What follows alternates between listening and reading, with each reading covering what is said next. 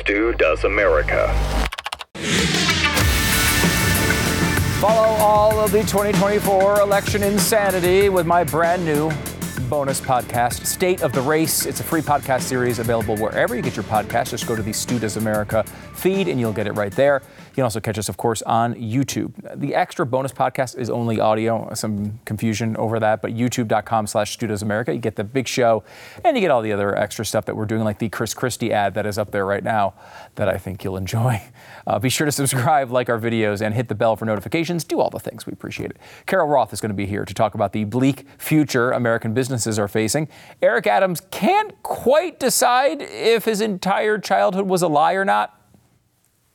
Maybe, maybe not. But we start by doing the New York Times Trump warning. They're very, very concerned about warning you about Donald Trump. Now, there's a lot going on. Trump's got a Fox News town hall. After years of ups and downs, Trump is once again live on Fox News. This isn't, it's interesting mainly from the Fox perspective in that, like, they were putting Trump and his surrogates on the air. Then they got sued. They had to pay, if you remember, $87 million in fees because of these lawsuits. So then they just started putting Trump on tape all the time so they could edit out all the stuff they didn't want him to say. Now he's back live. And if you know anything about Donald Trump, you know he's not going to be concerned about their lawsuit success or not. He's going to say what he wants to say. We will see what happens with that. Trump immunity case is going on as well. The judges seem skeptical of Trump arguments for broad criminal immunity. Now, I will say this, and we've talked about this a little bit as we've gone through the legal stuff as it relates to Trump and being on the ballot or off the ballot. I'm pretty confident at the end of the day, Donald Trump is going to win and he's going to be on the ballots. I don't think this 14th Amendment argument is going to work. It's a long shot, right? And I really don't think it's going to hold up. I'm pretty confident in that. I'm about equally as confident that Donald Trump is not going to win his argument for broad criminal immunity like he wants to. Basically, his argument is, well, if I was president and what I did was an official government action, you can't prosecute me until I'm impeached and convicted. You have no authority over me whatsoever for my actions I took as president. That's a really broad reading. Now, there are some smart people who think that is the right reading. I do not think the courts are going to take that view, however. So I don't think he's going to win these. I think these are sort of Hail Marys. You might as well try them if you're Donald Trump, but I don't think they're going to work. We'll see if I'm right on that. But the New York Times doesn't care about any of that. They want you to know that they don't want him to be president. You have to understand that when you're talking about the New York Times, there's no more influential institution over conservative primary voters than the New York Times or something. Here's their piece from the editorial board. Big, bold headline, a warning about Donald Trump in 2024. Now, if you're like me, you're completely in the dark as to how the New York Times felt about Donald Trump up until this moment. They've been so neutral in their coverage on him all of these years that you sit back and you're like, I don't know what they think. Are they going to endorse him? Or are they going to say he's Hitler? I don't know. I could go either way on this. It's just so difficult to suss out from their previous coverage. But they wanted to make sure that they made a big stance a week before Iowa that they really super duper don't want Donald Trump to be the nominee. That would be very bad. He's a bad, bad person. He's going to do lots of bad things. And you can trust the New York Times if you're a middle of the country caucus goer on the Republican side in Iowa. That's what you need to remember. Let's go through some of this and then think about the strategy together, if you will, because this is fascinating. They say by now, most American voters should have no illusions about who Mr. Trump is. During his many years as a real estate developer and a television personality, like, why are we going back to that? He was president of the United States. Then as president and a dominant figure in the Republican Party, Mr. Trump has demonstrated a character and temperament that render him utterly unfit for high office. And I know you sat back and you said, wow, that's what the New York Times thinks? I thought they were on the other side of that. I thought they thought he'd be great in his second term. But no, they think he's unfit for office. As president, he wielded power carelessly and often cruelly and put his ego and his personal needs above the interests of his country. Now, as he campaigns again, his worst impulses remain as strong as ever, encouraging violence and lawlessness. Encouraging violence. I mean, now, there was that one thing where he decided he wanted to create his own personal Godzilla to come and stamp down on all major cities of the United States. And I thought that was a bad policy by Donald Trump. But other than that, has he really encouraged violence? Now, of course, they say this every single time. If he makes a joke, if he says, I can shoot people on Fifth Avenue and people will still vote for me, they're like, oh, he's calling for violence. Let's be honest about it. He's not calling for violence. I mean, that is not what he's doing. That's just not like he at times is loose with his words. We've been critical of him on that front before, but come on, the guy's not calling for violence, but they say he is without any critique. There's not like, some people allege he was calling for violence. No, it just stated as if it's facts in the op-ed. Exploiting fear and hate for political gain, undermining the rule of law and the Constitution, applauding dictators, and are escalating as he tries to regain power. His worst instincts are escalating, of course. Mr. Trump does not offer voters anything resembling a normal option of Republican or Democrat, conservative or liberal, big government or small. He confronts America with a far more fateful choice between the continuance of the United States as a nation dedicated to the blessings of liberty to ourselves and our posterity, and a man who's proudly shown open disdain for the law and protections and ideals of the Constitution. Now, this is a fascinating argument that they went back to several times during this piece. Look, Donald Trump is not a normal Republican or Democrat. He is not along the normal ideological lines. You can find many instances, and we've brought them up over and over and over again, of Donald Trump calling for bigger government. Right? Programs that I don't agree with, right? He wants to grow government in many cases. He got a lot of criticism from the right for saying he wanted to make a glorious new building for the FBI, who is not exactly in the highest of favor right now among conservative voters. I mean, he even did actually say that the 2020 election stuff was so egregious that he may need to suspend the Constitution for a time. None of that makes me happy. However, can we be a little honest for the New York Times? And I know the answer to this question, of course, is no, but could we at least attempt to show some honesty? When you have what you call normal Republicans, you say they're Hitler too. So when you say Donald Trump is Hitler, no one who is a conservative voter is even going to listen. You were saying Mitt Romney was Hitler. You were saying Rudy Giuliani was Hitler. You were saying John McCain was Hitler. You were saying George W. Bush was Hitler. You've said every Republican that has run has been Hitler or some version of some horrible dictator for multiple decades. No one takes you seriously when you say this. And when you try to say, well, wow, he's not a normal Republican. One of the reasons that a non-normal Republican has risen to the power that Donald Trump has risen to is because you keep destroying every normal Republican and saying they're Hitler as well. None of them.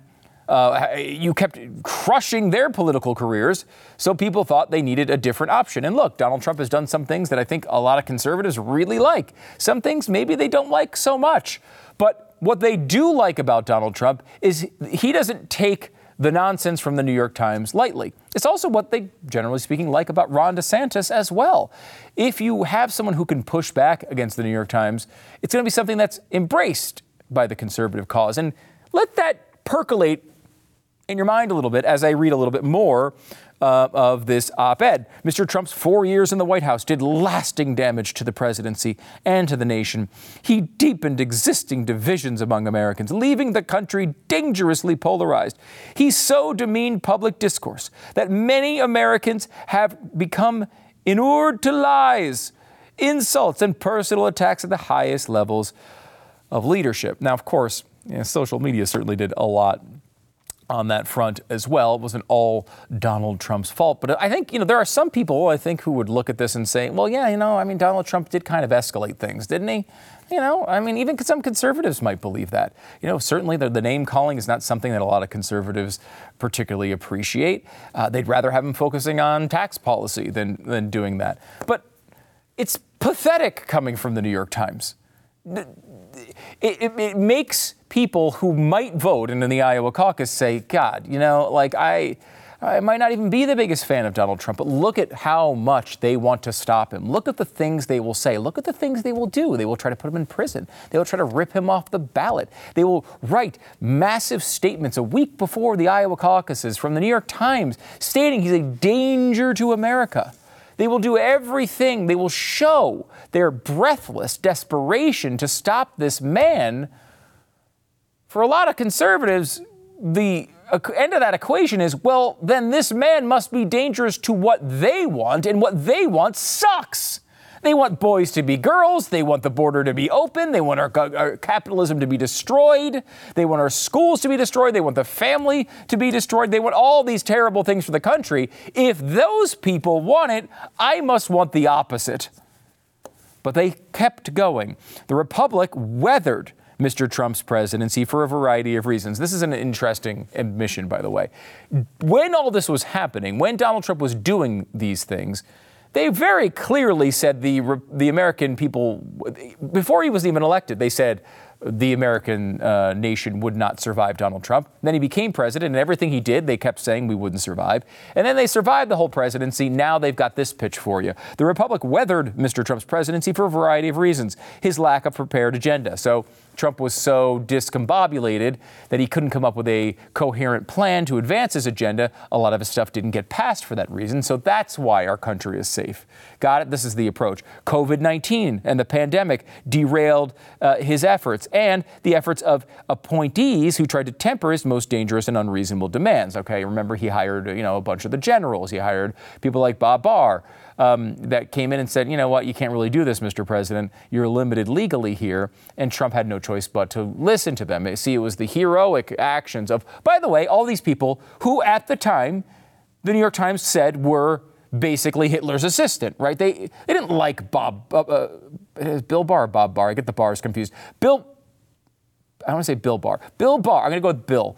Bob, I don't know what you're doing these days, but I think it's Bill. Is Bill the one I'm thinking of? The guy that was working for Trump, right? And left the administration late. Now Trump despises, right? All sorts of aides that he had brought on, from John Kelly to a bunch of the different aides, Mathis, all these people who, kind of in their books later on admitted, well, you know what, Donald Trump had a lot of bad ideas. We tried to stop him when and where we could. Those people who now get praised for all their efforts to stop Donald Trump, when they were in office, were being trashed as Hitler's secretary, basically. You see how transparent all of this is? Most important, it survived because of the people and institutions and administration in the Republican Party, who proved strong enough to stand up to his efforts to undermine the peaceful transfer of power. Now the New York Times is praising the Republican establishment? Where did this start? During this time, they did absolutely everything they could to convince you that all the Republicans were on the side of insurrection. And now, when they need the argument, the only thing standing in the way of our country dissolving is the Republican Party? What am I reading here? It almost seems like there's some other motivation. Mr. Trump and his ideological allies have been planning for a second Trump term for many months already. Under the name Project 2025, one coalition of right-wing organizations has produced a thick handbook and recruited thousands of potential appointees in preparation for an all-out assault on the structures of American government and the democratic institutions that acted as checks on Mr. Trump's power. The project ties in with plans from Mr. Trump and his supporters to reclassify tens of thousands of federal workers so that they could be fired if they do not fully buy in to the Trump agenda.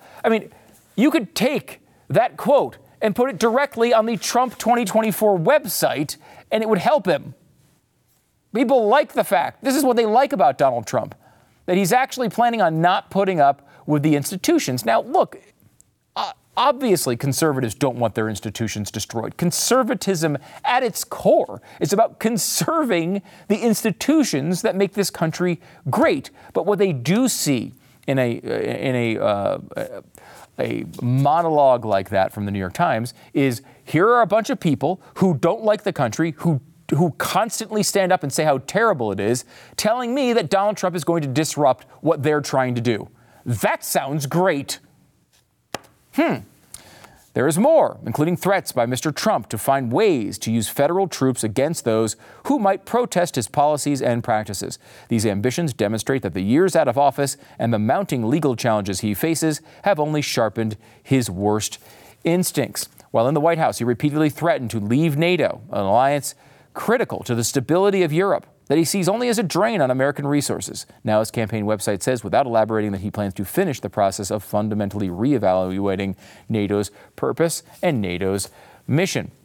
He has announced his intention to abandon Ukraine, leaving it and its neighbors vulnerable to further Russian aggression. Encouraged by an American president, leaders who rule with an iron fist in Hungary, Israel, and India and elsewhere would face far less moral or democratic pressure. Notice, by the way, they're saying Israel is run by an iron fist.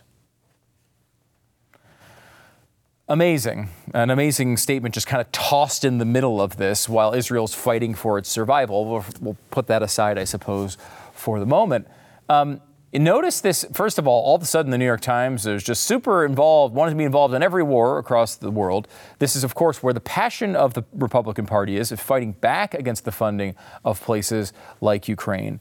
And it's amazing to see that play out. When Donald Trump was president and he took action against, Soleimani, for example, in Iran, he was widely criticized by places like the New York Times. When he was standing up against dictators and pushing back against them, he was largely criticized by the New York Times. His policy against, let's say, Russia was actually much stronger than the previous president, Barack Obama.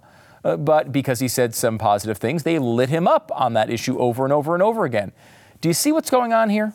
Democracy in the United States is stronger with a formidable conservative political movement to keep diversity of thought alive on important questions such as the nation's approaches to immigration, education, national security, and fiscal responsibility. I can't believe they're even writing this with a straight face. It's the antithesis of everything they stand for.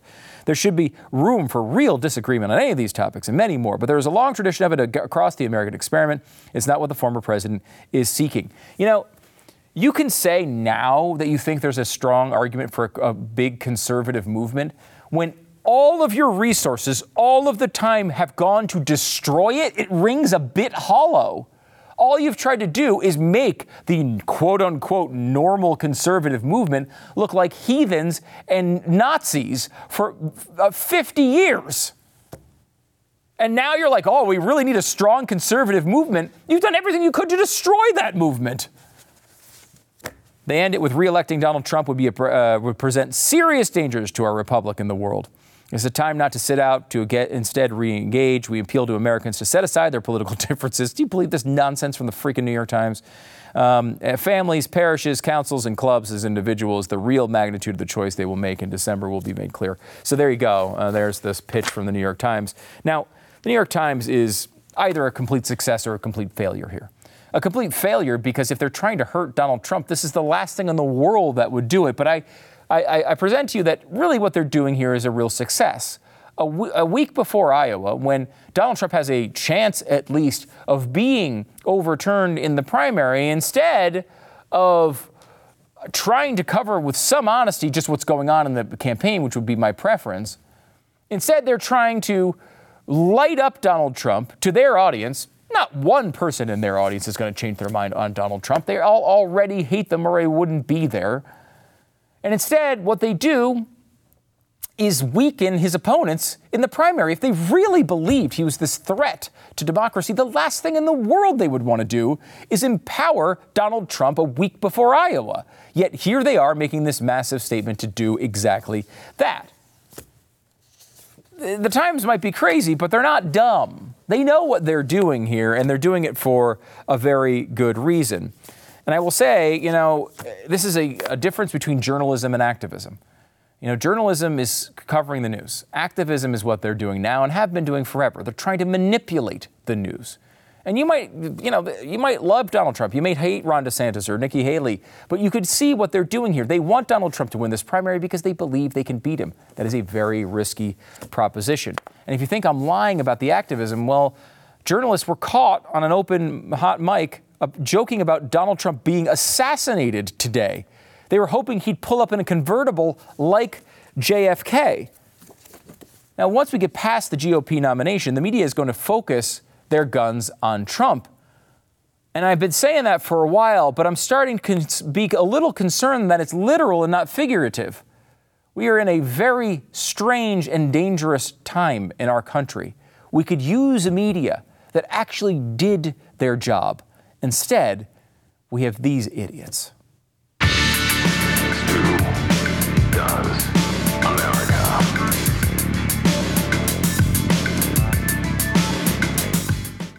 This past December, drug shortages hit a record high, and this is causing really big disruptions in medical treatments. I don't know if we've had this problem with medicines that our kids take, where you go to get them and they used to always be available. I was talking about this with my wife the other day. She's like, I don't remember before, let's say, 2021, that we ever had a problem getting any medication. This is the United States of America. This should be easy.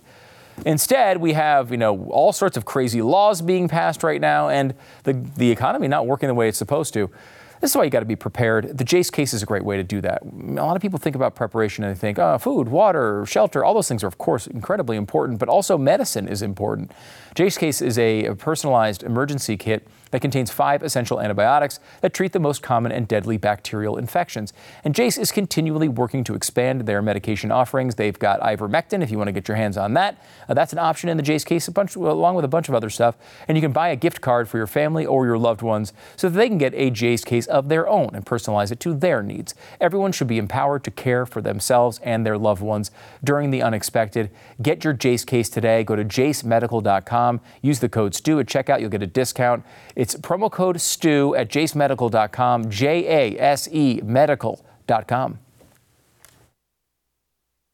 Joining me now in studio is Carol Roth, former investment banker and author of a great book, You Will Own Nothing. The war with a new financial world order and how to fight back. Carol, thanks so much for coming on the show. Yeah, great to be here. And just to be clear, I want you to own everything, Stu. That was not my words. I'm just trying to tell you what's out there. Look, the book says what it says. It does. It says right on there. This has been there's always drama in the financial world, right? Always. Today, of course, you put crypto within it's involved. It always gets even more dramatic. Today, one of the strangest things I've ever seen, where we have this idea of a Bitcoin ETF that's expected to be approved this week. In fact, multiple Bitcoin ETFs supposed to be approved this week. And then the day before it's supposed to happen, someone supposedly compromises the SEC's Twitter account and leaks that it's already been approved. Then there's all sorts of trying to clean up. Look, by the time you listen to this, I have no idea what's happening, but up until now, can you kind of walk us through what actually happened here? Yes, this is chef's kiss perfection, because the SEC is always like, don't believe what you read on the internet. Come to the SEC. We are the only place you should get your information. And so the fact that their account was hacked, compromised, we don't know exactly what it is, but there was a statement that was put up on their formerly known as Twitter X account that said, we have now approved Bitcoin spot ETFs and you can trade in digital assets. There was some, very legal, formal, financial sounding language with a nice picture of Gary Gensler, who runs the SEC, in the corner, and it looked, all very official. And so, of course, everyone's like, I got in, price of Bitcoin shoots up. Then I go, no, just kidding. That wasn't, our account was compromised. So we don't actually know at this point if this was a hack and someone just trying to be hilarious. It sounded almost a little too official and a little too boring from my perspective. Like, if you're going to hack, you've got to put some piece in there that makes it sound a little kind of fun and trolly. Yeah. So it could be whether it was somebody at the SEC who maybe got a little I said it for 6 o'clock, at night instead of 6 o'clock in the morning, or, on some Hootsuite or some tool like that. Yeah.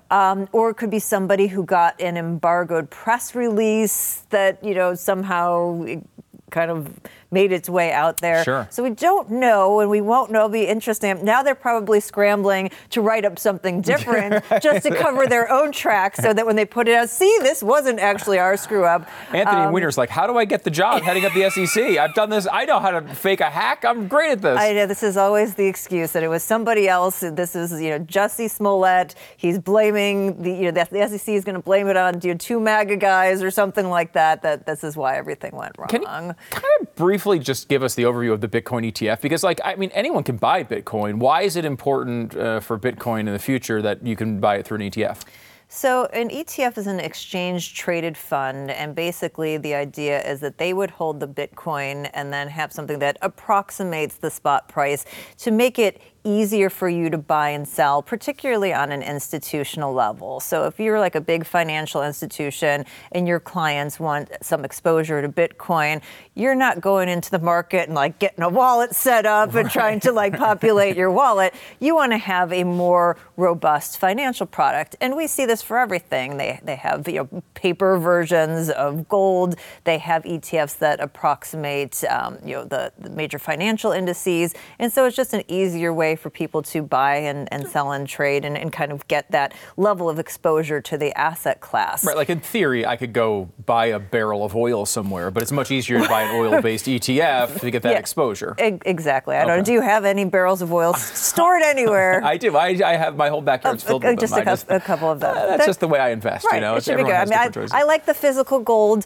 The physical oil becomes a little cumbersome. And Bitcoin obviously not being physical, and with the technology challenges, and again with the institutional challenge of trying to get large amounts, you're going to have these funds that theoretically will be approved, not quite yet, folks, but theoretically tomorrow. Different from a derivatives contract. This is supposed to actually have Bitcoin that they have to buy and hold, and that's going to back the trading of this fund versus, kind of speculation in a derivatives market. And I think the Bitcoin thing is intimidating for a lot of people, right? You don't know if someone's going to hack you, if you're going to lose it, you're going to screw it up. This is basically putting the onus on them. I'm going to trust the financial institutions because they're very trustworthy. They would never do anything to screw me over. No, of course not. It's going to be fascinating. What is the process of approval here? Why? It's been years they've been trying to get this done. Right. Why this week? Why did it take so long? What do they have to prove? Is it just basically the government finally saying, all right, fine, Bitcoin's a thing? Okay, fine. I would imagine it's much deeper and more entangled, and there are lots of people posturing within the financial community, which is obviously incredibly strong. The SEC gets the power to make this decision, as well as a bunch of others, by the way, that impact our lives. And so, there's lots of lobbying that's going on, and I'm sure lots of favors that are exchanged, allegedly, in the background, in order for them to say, we're going to move forward. But what those intentions are, and if that's a good intention or a bad intention, we never really know. Look, whether you like Bitcoin or not, whatever opinion you have, just think about how pissed off Elizabeth Warren will be, and then you'll be cheering for this to happen. Yes, there's no other, the silver lining. That's all good. Let me go over to ESG for a second. I thought this is fascinating because this is, I think, largely due from your work and Glenn's work talking about this, the audience really getting up to speed on this, on ESG. And the Wall Street Journal puts out a piece today. The latest dirty word in corporate America is ESG. This was growing at an exponential rate just a couple of years ago. And now they're running for the hills. They're scared. They don't want to brand anything ESG because they think it's going to be a major problem. That's a huge win for you, Glenn, and everybody who cares about this stuff. Well, it's more of a win for the American public and all the people who are getting manipulated by this greenwashing scam and this nefarious scam. It's not quite an obituary that they put out, but it's it's not looking as good. They're not feeling as well as maybe they did when they were younger. The challenge with something like ESG, and there are lots of people. I give credit to folks at the state level, the Ron DeSantis's of the world, the AG out in Arizona. There are a lot of people who basically said, we want nothing to do with this, and we're going to actually penalize you. You cannot do business with our state if you're going to push these ESG products. I do think the victory lap we can take is that when we do get people who pay attention to things and make a bunch of noise and call their reps and get involved and personally say, I'm going to vote with my dollars. I don't want to be involved with your institution if you are pushing ESG, then that creates a toxicity that corporate America is never going to be able to get around, no matter who's pushing them. If it's impacting their bottom lines, it's impacting their jobs, it's creating more risk for them, then that's never going to be a thing. The challenge is, and I've said this to you before, it's kind of like having a pest problem that you go and you get the exterminator and you finally have battled and you now have a pest-free, residence. And then, the summer comes around next year and you have to battle them again. And maybe it's not the same exact pest, but they're still pests and you have to go through that. So the battle isn't over. There are still people who want to use your money and to kind of corrupt capitalism in the name of climate justice to take over resources and to misallocate capital. So there's a new thing called natural asset companies that are, or NACs, that funny enough, the SEC, again, maybe they'll put out a hacked release on this, have to weigh in on. They're taking comments up until January 18th. And this is the wildest thing. Glenn is actually the one who put me onto this. This is a new type of company that they just made up. Like, you've got S Corps and B Corps, right. And we're going to make up something called an NAC. And oh, by the way, we're going to come up, this is hubris, with our own accounting system that's, not going to use normal accounting measures. We're going to use environmental accounting measures. What are environmental? Numbers aren't environmental. No, they're just numbers. But they are, Stu. Okay, in this little fantasy world. And the point is that they want to take our productive resources, things like our food supply, our water supply, lands that we go on for tourism, whatever it is, and they want to take them out of productive use and put them into conservation. So they are trying to raise money in order to be able to, they don't even have to buy the land, just get the management rights or the control over the land in order to decommission it and make it more, climate friendly or, within the climate goals. So I think that sounds and smells a lot like ESG. It just has a different 3-letter name. So it's good that we're getting it out here. But time to call the exterminator again. We got to kill it over here. Yeah, it is. That's the pattern, right? I mean, I remember going back to education Common Core. Like, that was something that we talked about at the time. And, people rose up and they said, we don't want this. And then they just started doing it under a different name. This happens over and over and over again. So we have to keep watching it really closely. Before we leave, this is something I've not followed. So but I'm amazed by it. I think one of the big innovations we've seen over the past, 10, 20 years has been this rise of, it's maybe in a put-down sense, they call it the gig economy, right? Like this idea that you can go out and choose when you want to work and pop onto the Uber app and go drive people around for a little bit and make some extra cash. Yeah. It helps people through, times when they're maybe struggling. It's a little bit of extra cash for some people. I mean, I think is a really positive thing overall.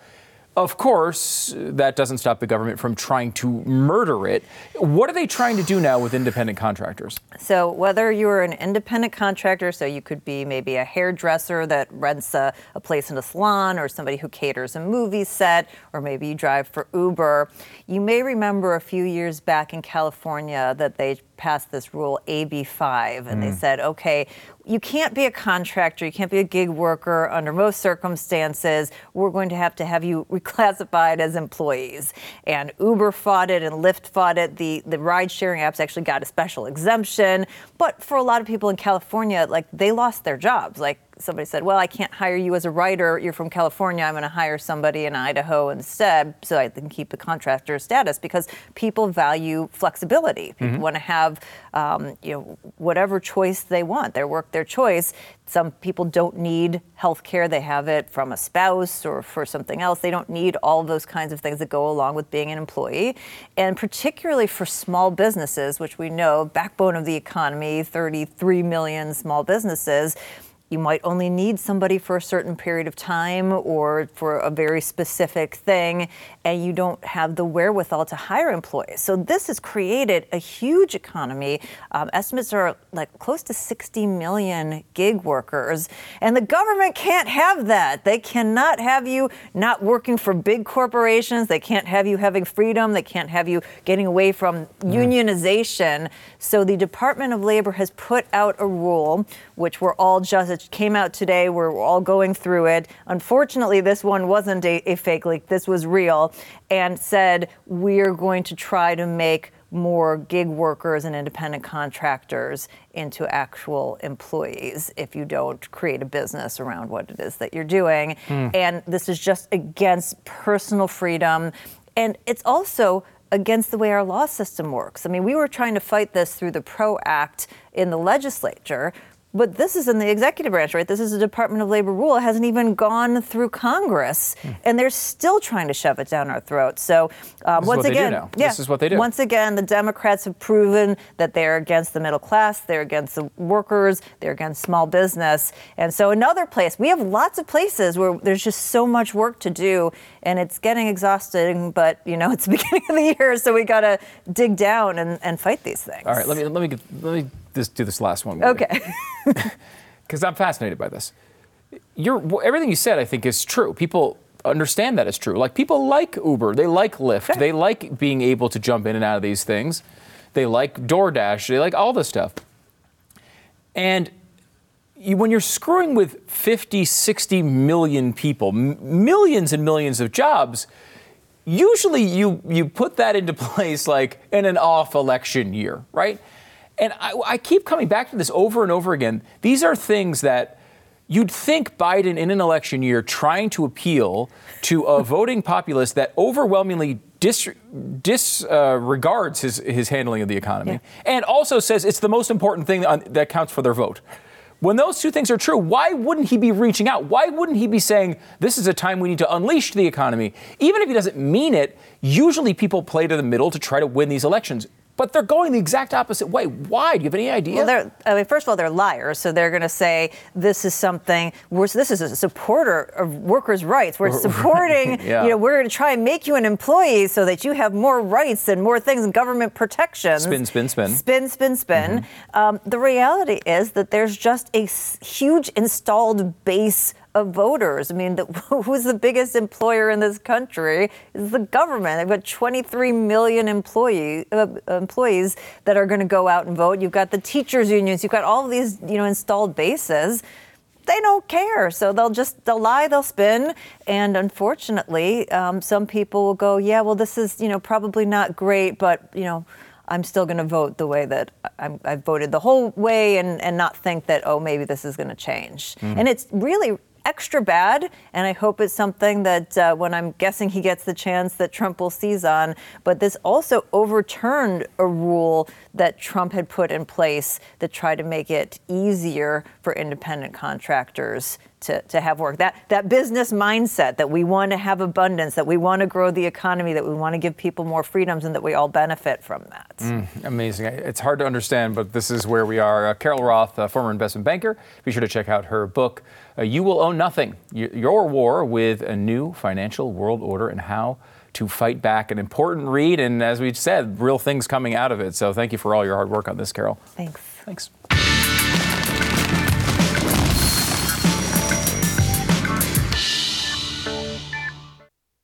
The whole situation with Eric Adams as mayor of New York has really been a bumbling mess since the very beginning. I mean, look, would you rather have him than Bill de Blasio? Sure. But he is a bizarre dude, The latest story is fascinating.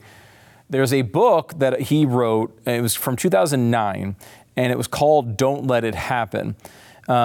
And it was a story in there, it recounts a story about Adams as a kid thinking he had a toy gun that someone brought into school and him firing the toy gun. It was not a toy gun. A real bullet came out. He almost killed his friend. He ran away scared. Okay, that's a bizarre story, but okay, it was in his book. He's asked about it in front by a journalist, and he says, no, that's not true. It's not a true story. And the reason, what probably happened is they were going to put this in the book, but the book never even came out. It wasn't even a real book. It was just a manuscript, never even came out. At that point, the journalist pulls out the actual book. He's ordered it off of Amazon. So it is a real book. He was lying or didn't know his own book came out. Then he said, well, they must have screwed up the story. It must have been from the co-author. Well, there is no co-author of this book. A bizarre story. He's now claiming, well, maybe it was a ghostwriter, and the ghostwriter messed up the story about the gun.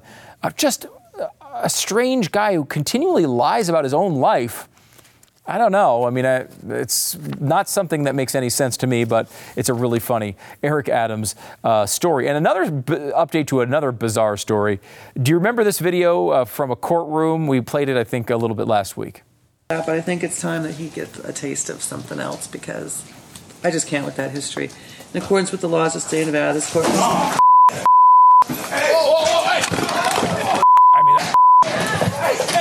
Unbelievable. Guy jumps over the desk there and tackles the judge in the middle of the trial. Well, he's back in court. Shockingly, that didn't get him out of his punishment. He's back in court. This is what he looked like now. He's got like a bag on his head. He's being muzzled. He's got gloves over his hands so he can't do anything with them. He's chained up. And you think to yourself, well, that's just, right? He attacked the judge in the open court. Obviously, they're going to do this to him. I happened to see this take, and I had to bring it to you, from Maurice. He says, I know the guy jumped over a desk and attacked a judge, but there's something very disturbing about seeing a black man in chains and muzzled. Now look, this is the problem. When you see people, not as individuals, but as members of groups, that's the kind of take you have. I will never be disturbed by somebody who attacked a judge who's white being muzzled or chained. Why? Because the person who attacks another individual should be chained. This is not a commentary on African Americans in general. It's a commentary on this one lunatic. That's how you're supposed to think in America. You're supposed to see people as individuals, not members of groups. Remember, once again, we've talked about this a million times. Racism is collectivism. That's why the left embraces this so deeply. If you see people as individuals and judge them honestly by their merit and their character as people, then you don't have these problems. When you try to say, well, X group does this and X group does that, that's when life gets terrible. Stop doing that.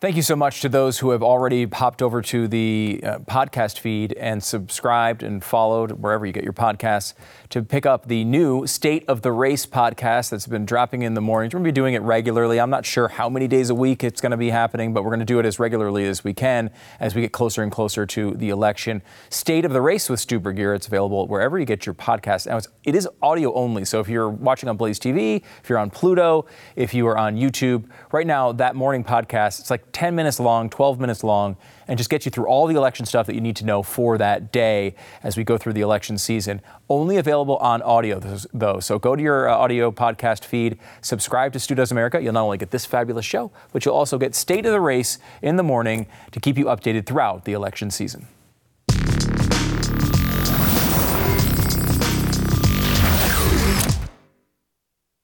You know, when we first started this show, we had the budget for one effect, and we had a bunch of choices, and we decided one special effect in the budget. You know, we're not Lucasfilm here. We chose confetti, and we now would like to present the 2023 Anti-Semite of the Year. The award goes to Rashida Tlaib. Yeah, there's that confetti.